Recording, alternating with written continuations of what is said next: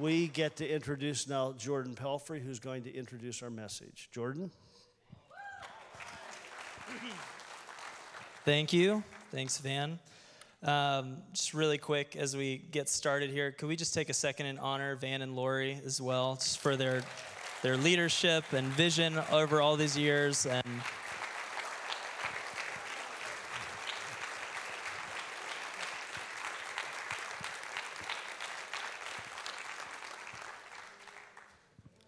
I said it at first service, and I've said it a dozen times at least since I've been here, and I know many people in the room can agree.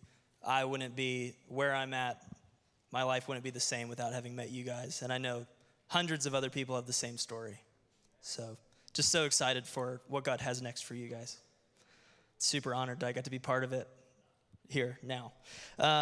So we are going into the final week in our teaching series that we've been in for all of June. June has been rest month here at the church, both for the staff and the body, and so it's made Sunday mornings look different. It's made our weeks look different. Hopefully it's made your weeks look a little bit different. And one of the major differences is that we've been watching these video teachings on Sunday mornings from a pastor out of Portland named John Mark Comer, and we've been in a series on the practice of Sabbath. And the first 3 weeks we covered stop, rest, delight, and today we're moving into the final session on worship. And these are all the components that make up a Sabbath day. So another thing that we've added this month is that after each message, we've been creating goals as a church, something that everybody can participate in during the week, as well as some reach exercises. And so before we start the video, what we're going to do is give you about a minute to just share with somebody near you how last week's goal went. And I'll read it here in a second. But you'll each just find one person, and you'll have about 30 seconds to share how your goal went. Here was last week's goal. Plan to try pleasure stacking one day this coming week. Put as many enjoyable activities in one day for you and your family as you reasonably can. Plan as few chores and tasks as possible on that day. Try to be present in the moment. So if you weren't here last week and didn't get the goal, if you're like me sometimes and you just totally forgot that there was a goal that we were trying to do, what you should do for the next minute is just share with someone near you, what would a day full of delight and joy look like for you? What are the things that you would do? What are the things you would eat? Where are the places you would go? Those sort of things. But go ahead and we'll take a minute right now. Just share with somebody near you. How'd your goal go?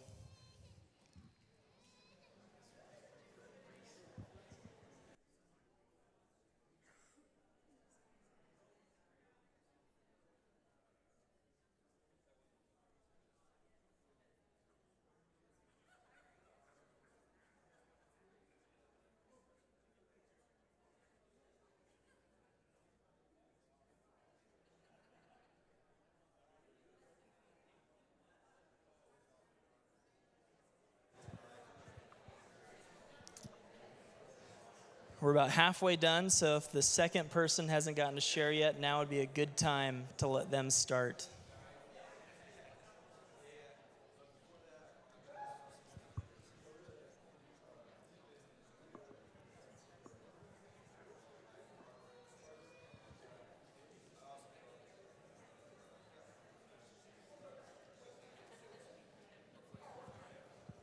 Just take a couple seconds to wrap up.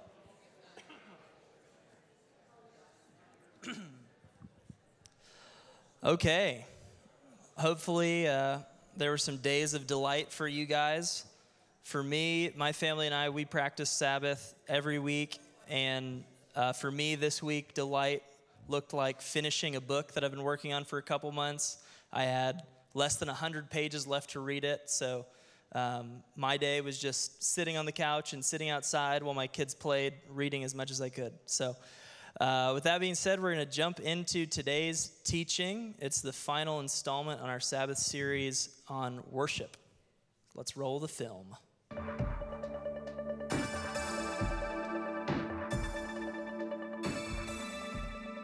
What is your Sabbath like?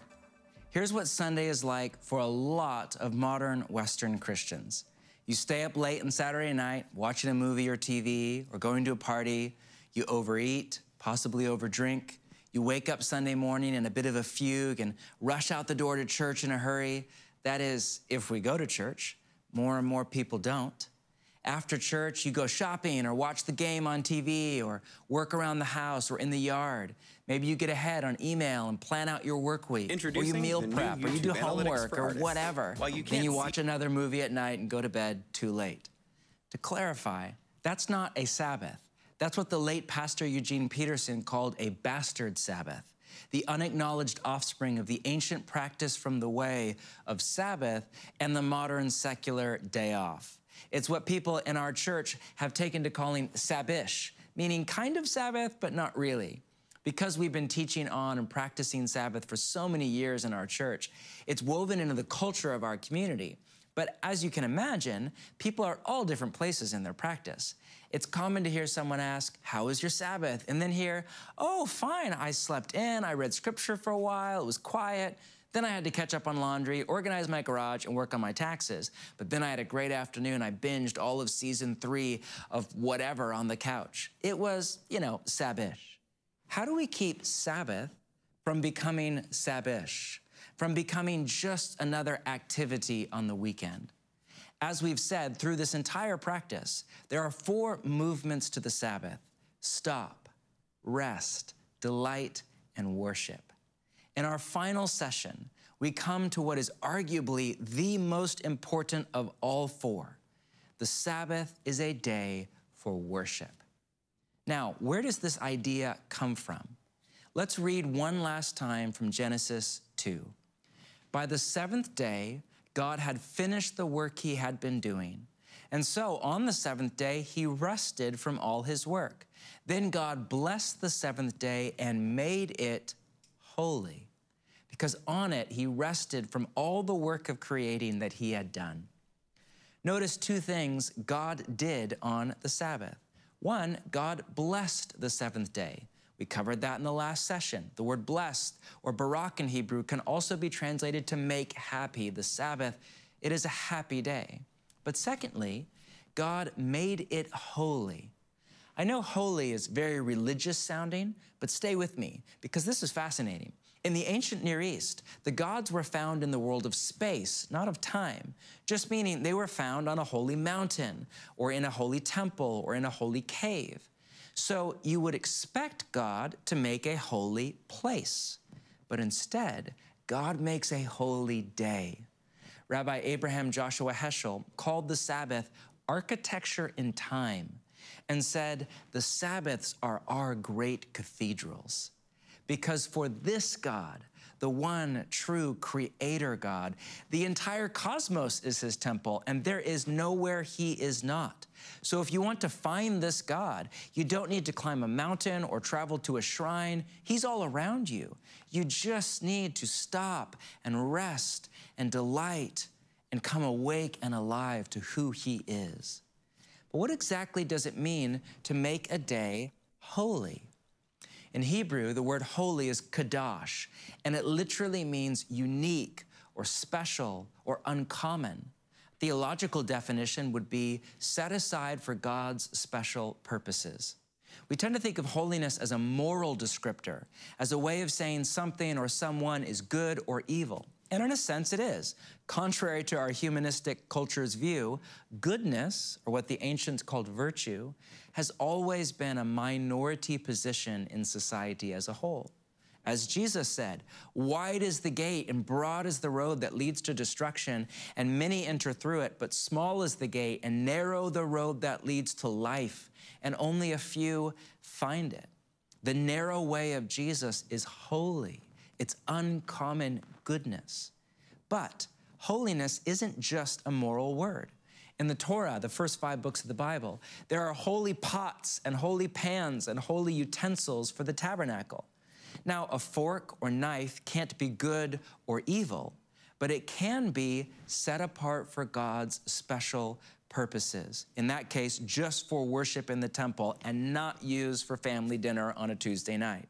Growing up, I remember my grandparents had a set of fine china. My grandfather used to travel to Japan for work a few times a year, and over the years, he collected a beautiful set of high-quality Japanese china. It was kept in a special piece of furniture called a hutch, with glass windows to display the plateware, and it was only brought out on special occasions, Thanksgiving or Christmas dinner or a celebration. Then they had a whole other set of plateware that was for everyday use. That was much cheaper, it was more hardy, it was easy to replace. The china was kadosh, it was holy.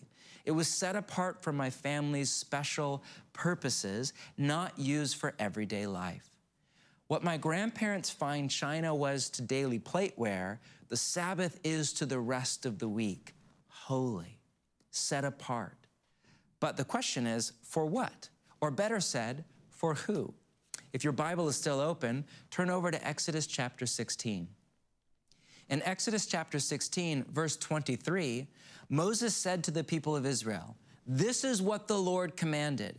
Tomorrow is to be a day of Sabbath rest, a holy Sabbath to the Lord." Note that phrase. So bake what you want to bake and boil what you want to boil. Save whatever is left and keep it until morning. Nevertheless, some of the people went out on the seventh day to gather it, but they found none. Then the Lord said to Moses, "How long will you refuse to keep my commands and my instructions? Bear in mind that the Lord has given you the Sabbath. That is why on the sixth day he gives you bread for 2 days." So the people rested on the seventh day. Notice the phrase, a holy Sabbath to the Lord. That can be translated set apart for the Lord or dedicated to the Lord. The Sabbath is an entire day that is set aside not just for stopping or resting or delighting, but for God himself. Put another way, it is a day for worship. Now, a lot of us hear the word worship and we think of worship by singing at church, and that is an example of worship. But worship is so much more. In the biblical sense, to worship at its most primal level is to orient and reorient your entire life around God, our creator and our center. It's to lay your entire life before him in love and to deepen your surrender to his love. One way to do that is through worship by singing. But there are so many more ways, giving our time, our resources, our attention, and our affection to God in prayer, yielding our will over to God in decision-making. Anything we do to center our life on God and to intentionally direct and redirect our heart in love toward his glory in the language of Scripture, just meaning his goodness and his beauty. Anything we do like that is a form of worship. Yes, the Sabbath is a day to stop and rest and refill our tank. And yes, it's a day to delight and throw a party and celebrate and feast. But above all, it's to contemplate the good news that God has given his life to us in Jesus. And now it is our joy to give our life back to God in worship. It's a day to deepen our communion with the deepest reality there is. This is the final and most important movement of Sabbath, worship. And in my experience, there is a progression that I observe my own soul go through on the Sabbath. First, I stop. Then I begin to rest. I fall asleep. I have some time. My energy starts to come back. Then I begin to have enough energy in my tank to delight, to really just savor goodness. But as I delight, I almost can't help but burst into spontaneous worship and gratitude and praise and wonder and awe at the goodness of God. By the end of the Sabbath, I often find myself on a quiet walk or with my family, just looking up the sky and quietly saying, "Thank you, thank you, thank you." Not because I'm Mr. Spiritual, and certainly not because I'm a pastor, but because I made space for my soul to come back awake and alive to God's goodness. Ruth Haley Barton, in her chapter on Sabbath in her book, Sacred Rhythms, writes, "I know what it's like to rest for hours until I have the energy to delight in something. Good food, a good book, a leisurely walk, a long-awaited conversation with someone I love. I know what it's like to feel joy and hope and peace flow back into my body and soul, though I had thought it might never come again. I know what it's like to see my home and my children through the Sabbath eyes of enjoyment. I know what it's like to have rest turn into delight, and delight turn into gratitude, and gratitude into worship. This is one of the many reasons that for most of you, Sunday is by far the best day to Sabbath. For over 1,000 years, Sabbath and Sunday worship were synonymous. Only recently were they separated, but they were intended to go together. And the tragic way the Sabbath has been co-opted by the weekend from a day of worship to a day off goes to the heart of the matter. The Sabbath is holy, but we have to keep it holy. In the Ten Commandments, we read, "Remember the Sabbath day by keeping it holy." The Jews don't talk about practicing the Sabbath, but keeping the Sabbath, meaning keeping it holy, keeping it set apart for God's special purposes. They call this sanctifying the day, treating it as special and unique and not like the other 6. You see, we can either sanctify the Sabbath and keep it holy, or we can, in the language of Scripture, profane the Sabbath, meaning we can devalue it, dishonor it, treat it just like any other day for doing as we please. What about you? Do you keep the Sabbath holy, or do you profane it? What about me? Because ultimately, this isn't about a day, but about your life. Remember, all the practices of Jesus are a means to an end. The Sabbath is a day of worship by which we cultivate a spirit of worship in all the days of our lives. Is your life holy? Is your life set apart for and dedicated to God and His special purposes in the world? Is it a life of uncommon goodness? Or is your life, is mine, profane, common, following the broad path that is all around you? My aim here is not to guilt trip you into going to church more often or doing all sorts of spiritual disciplines on the Sabbath. It's just to drive home that the Sabbath is of life or death importance. Followers of Jesus, as you know, disagree about whether or not the Sabbath is still a binding command. Whoever is right, it's one of the 10 commandments. And all of the commandments of Scripture, but especially the 10, are put there to guard you from death and guide you into life. As Moses said of the commandments in Deuteronomy, "I set before you this day life or death. Choose." Keeping the Sabbath is arguably just as important as not lying or stealing or killing. It is of life or death importance. Our culture is killing itself through overwork, overconsumption, overactivity. We are, as Neil Postman famously said, amusing ourselves to death. Few things are as desperately needed today as the recovery of the ancient practice of Sabbath. The Sabbath is a means by which we enter into what Jesus called the kingdom of God or the reign of God. It's a day when God's will is done on earth as it is in heaven. Theologians point out that the Sabbath is a signpost that looks both backward and forward in history.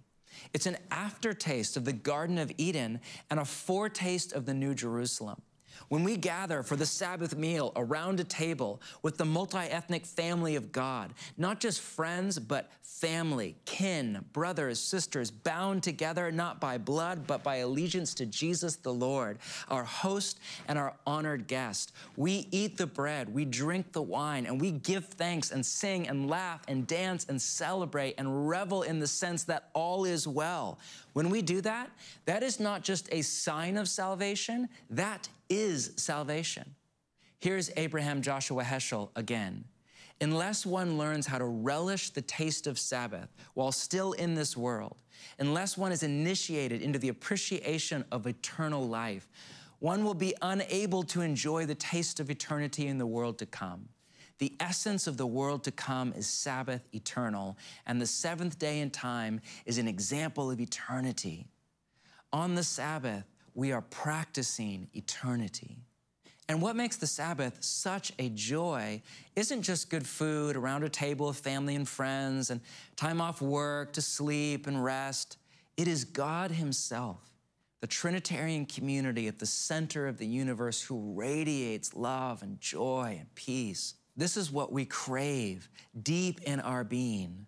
Whether we put the name God to our ache or misdiagnose our desire for God as a desire for someone or something else. The danger of last session's teaching on the Sabbath as delight is, as with all ideas, the enemy is constantly at work to warp and corrupt good ideas from reality to parody. We can easily be confused in our hedonistic culture into kind of thinking that the Sabbath, rather than a God-word day of joy, is a self-centered day of pleasure.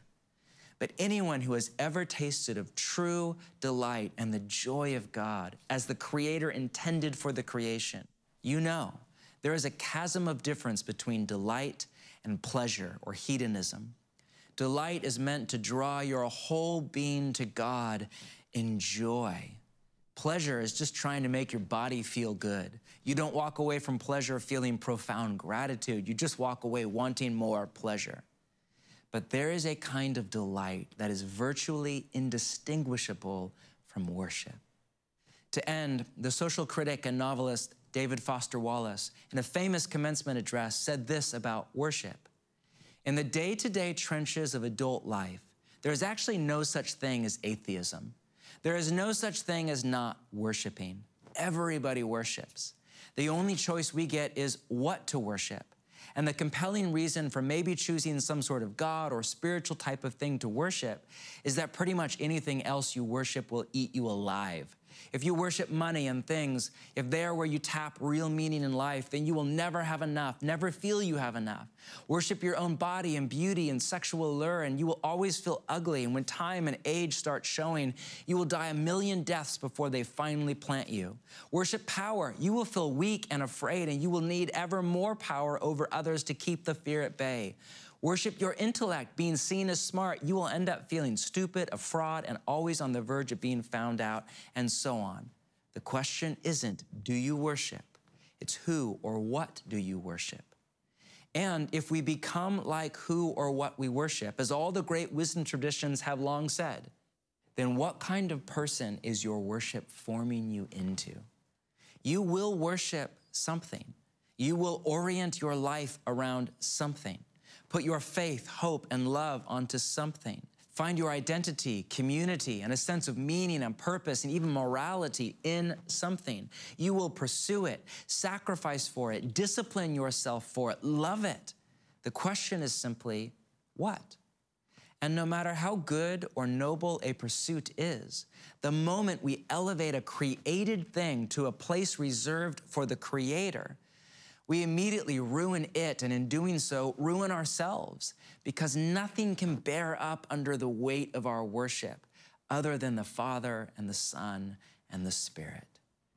All week long, the false gods of the world lure us out of our circle around God in a kind of orbital decay, invisible yet pulling us down with power. They all promise us rest and a sense of joy, yet all they give is the weariness and emptiness of soul the Western world has honed to perfection. On the Sabbath, we come back to what the Quakers used to call our holy center in God. This point, deep within all of us who have been baptized, who are in Christ, where our spirit is in communion with His Spirit, where we're not even sure who's who anymore, where we draw on the life at the heart of the Trinity itself and give our life back in return. The Sabbath is a day for worship.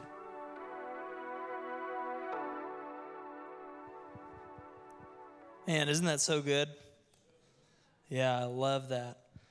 One of the things he said in this video that I always love to think about in regards of Sabbath is he said it's practicing eternity.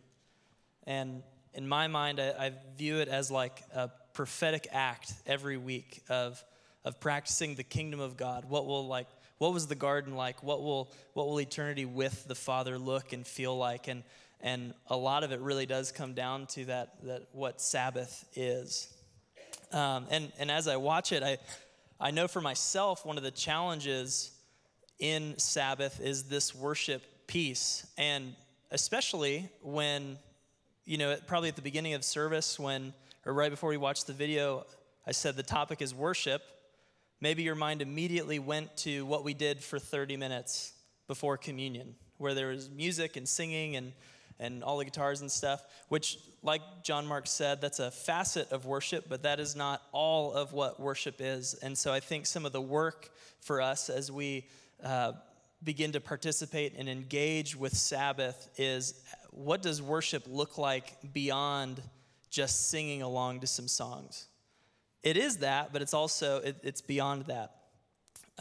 To share just a few concluding thoughts on our series, I wanted to tell you some stories.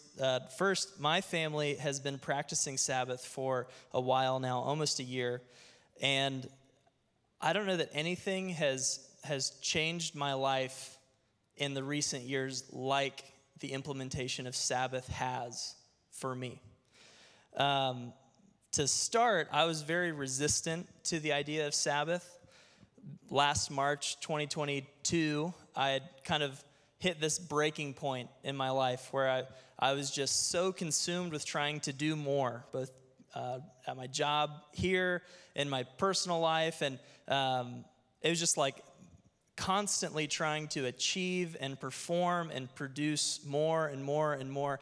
And I kind of hit a snapping point where it was like, okay, something needs to change. And that's when I got introduced to John Mark Comer's book, Ruthless Elimination of Hurry, and he has a podcast on it. And I just like devoured those things so quickly. And as I listened and read, I thought, this all sounds incredible except for that Sabbath thing. And there's some people on staff here, the Waldens, my friends Chris and Anna. They have been practicing Sabbath for a long time. And I just remember as I would start to ask them more and more questions about what they do every week, and I just thought it sounded miserable. Like, you mean you just stay home all day and don't do anything? You read and sit? Like, what? And it was like, and I would come up with, well, what if you wanted to go somewhere? What if you needed something? Or, like, what if you got invited to a party? Like, different things like that, right?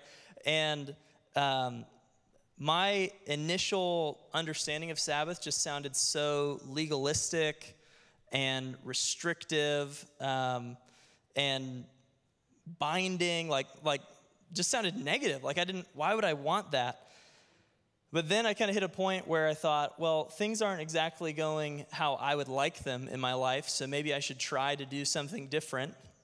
And so my wife and I tried Sabbath a couple times, and to my surprise, I found that when I did, it was, rather than restrictive and binding, I found it to be liberating and life-giving.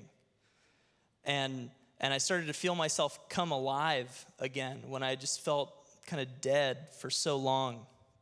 And so we've now been doing this for about a year, and we are by no means perfect Sabbathers. We still miss weeks from time to time. In fact, just a couple months ago, there was a 4-week span where we just didn't Sabbath. We just didn't even really talk about it. We just kind of fell back into doing life the way we had before. And at the end of the month, we were kind of like, why do we feel so exhausted and kind of just like at the end of our rope? Oh, we didn't rest this month at all. And the way I describe it, when I was younger, like in college, I was a big soda drinker. Any Coca-Cola fans here? Couple, some of you, yeah. I was like 3 to 4 Cokes a day kind of guy. And it was like my main drink. And then someone told me about this crazy new thing. I don't know if you've heard of it. Water. Yeah, you guys have experienced that? I just started drinking water, and I kind of quit cold turkey from drinking soda. And, 3 or 4 months into that of pretty much only drinking water, I thought, it's probably safe for me to go back and try a Coke again. And I did it, and I couldn't even finish the first can that I tried to drink. In my head, I was like, oh, this is going to taste so good. I miss it so much. It's going to be great. And then, I hated the bubbles. I hated the way it made my stomach feel. It didn't taste as good as I remember it tasting, and it was kind of weird. And then I was like, I'll just stick with water. That's what that month off of Sabbath was like. it was like, oh, this is what I was living in. This isn't as good as my brain tells me it would be to just continuously work, continuously produce, continuously come up with something new or be busy or fill my schedule. It was like, I need to go back to water. So we got back on track, and we miss it sometimes. There are weeks where we have a Sabbath and we think that didn't feel very much like Sabbath at all. There are times when it feels like, did we even worship during that, or did we even enjoy it? Just so many different things. But I love that John Mark talks about Sabbath and other spiritual practices or disciplines like this. He says, we call them practices because we're practicing. It's not about performing perfectly, but it's about doing the thing. And so that's brought great encouragement to me and my family as we've been doing it. But this practice of Sabbath, it's done so many things for us. It's brought our family closer. We have a day every week where we are just going to be together. And that is like one of our primary objectives is like, we're going to have fun together. We're going to eat good food together. We're going to play outside with our kids. We're going to have quiet time and read together. And it's just been wonderful. It's also, as parents, it's given Holly and I space to integrate conversations about God with our kids in a new way. That's been really cool and really powerful. Every evening when we start Sabbath and every morning when we have breakfast together, we light a candle on our table, and we always ask my 4-year-old Cecilia, why do we light this candle? And she's starting to get there. She's like, it has something to do with God being here or whatever. She already talks like a teenager. And but that's what we do. We have this candle that when we light it, it reminds us God is with us. This is a gift that he's given us. And it's not just us resting, but it's him, like we are engaging with him as we rest. And it's given us just space to have really cool conversations like that with our kids. It's brought rest into our lives. And I think the most important thing is it's just revitalized my relationship with the Father in a way that I didn't even know that I could relate to him. And it's made me come alive to God again in a way that I just hadn't been in a long time.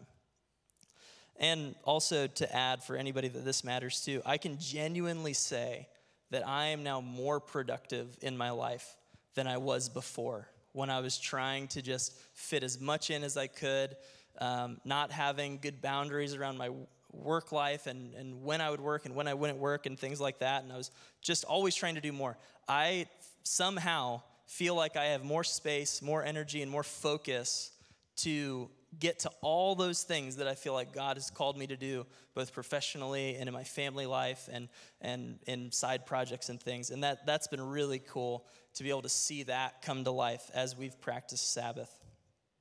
Just this week, Holly texted me while I was at work, and our 4-year-old Cecilia just randomly said to her, "Mommy, I can't wait for Sabbath." And that, like, to me is just so much of like the heart of this, that it's like, it's a thing that we look forward to as a family, not a day to be dreaded or, oh, I can't be with my friends, or we're not gonna go certain places, or we can't go shopping, but it's like, it's just a day of joy and delight for our family. So as we finish up, I'll say this: Sabbath is a gift from God for you. Any of you that are married, or maybe anybody that like receives birthday gifts, can you think of like your favorite gift that you've ever gotten? Does that like come to mind? I was just thinking about it this week. My favorite wedding gift I got was my KitchenAid stand mixer. And I use it every week. And I've had it for like 6 years now. And I can't even think of another wedding gift that I've had that we still use, or that has been as useful or has changed my life as much as this KitchenAid thing. And I think those are like the best gifts, where it's the kind you want, it's the kind that you'll use, and they're like, and it's something that you need. And I think that's exactly what Sabbath is for us. It's a gift from the Father, but it's a really good gift, because it's the kind that we all need. In the series, John Mark said, whether you choose it or not, Sabbath will find you. It's just part of how life works. But it's a thing that we need. it's the kind of thing that we want, whether we recognize it or not. Like this type of rest, this life-giving space with God is something we all crave and desire, and it's something that we should use. Like it's such a valuable thing that the Father has given us. And so to end here, before we share our goal for this week, would you join me in doing this? Would you close your eyes with me just for a second?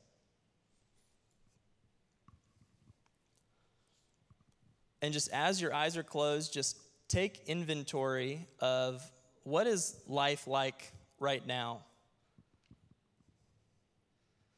If you're someone who Sabbaths regularly, maybe think, what was life before that? Does your schedule feel full all the time? Do you kind of constantly feel like you're running from one thing to the next, like the to-do list never runs out? Like there's always more you can do. There's always something else that you can add. There's never quite the time to sit down like you hope you could. There's never quite the time to have the intentional conversations you want to have with your kids or your spouse or your closest friends. But now take a moment and just imagine your life where you don't feel like you're at your wit's end every week, where it doesn't feel like you're always at the end of your rope. Imagine a life where that kind of like low-grade exhaustion that always catches up to you when you lay down to go to bed at night because you finally had a moment to stop. Imagine that just is gone. Or maybe like even worse, like that kind of like low-grade depression or anxiety that seems to just kind of hang over you. It just goes away. Imagine you don't dread Monday morning at work anymore.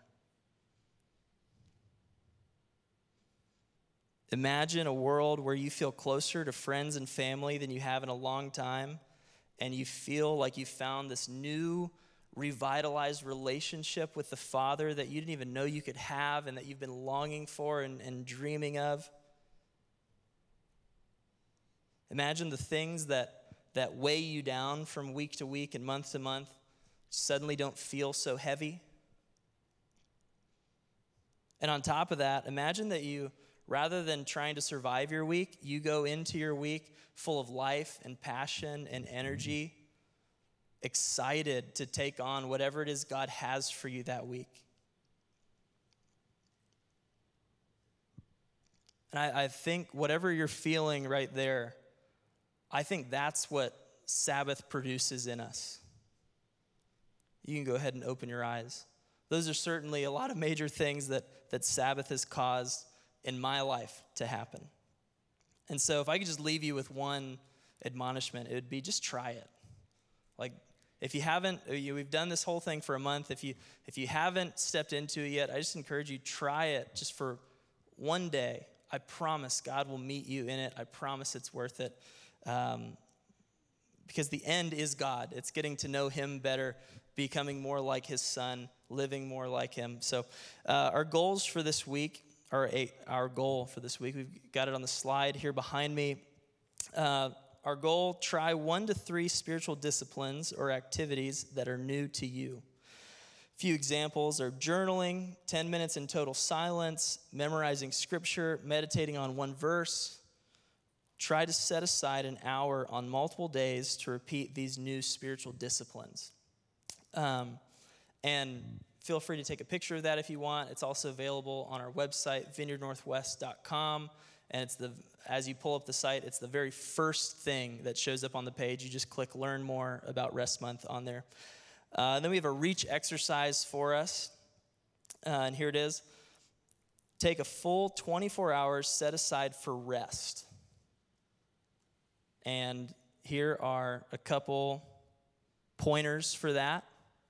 Some helpful tips. I'm not going to read through all of them. You can grab that picture.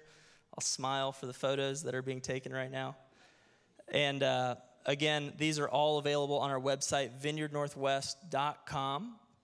And you can just scroll through that page, and it's got all the goals and reach activities that we've had all month. But with that being said, could we have the prayer team come forward?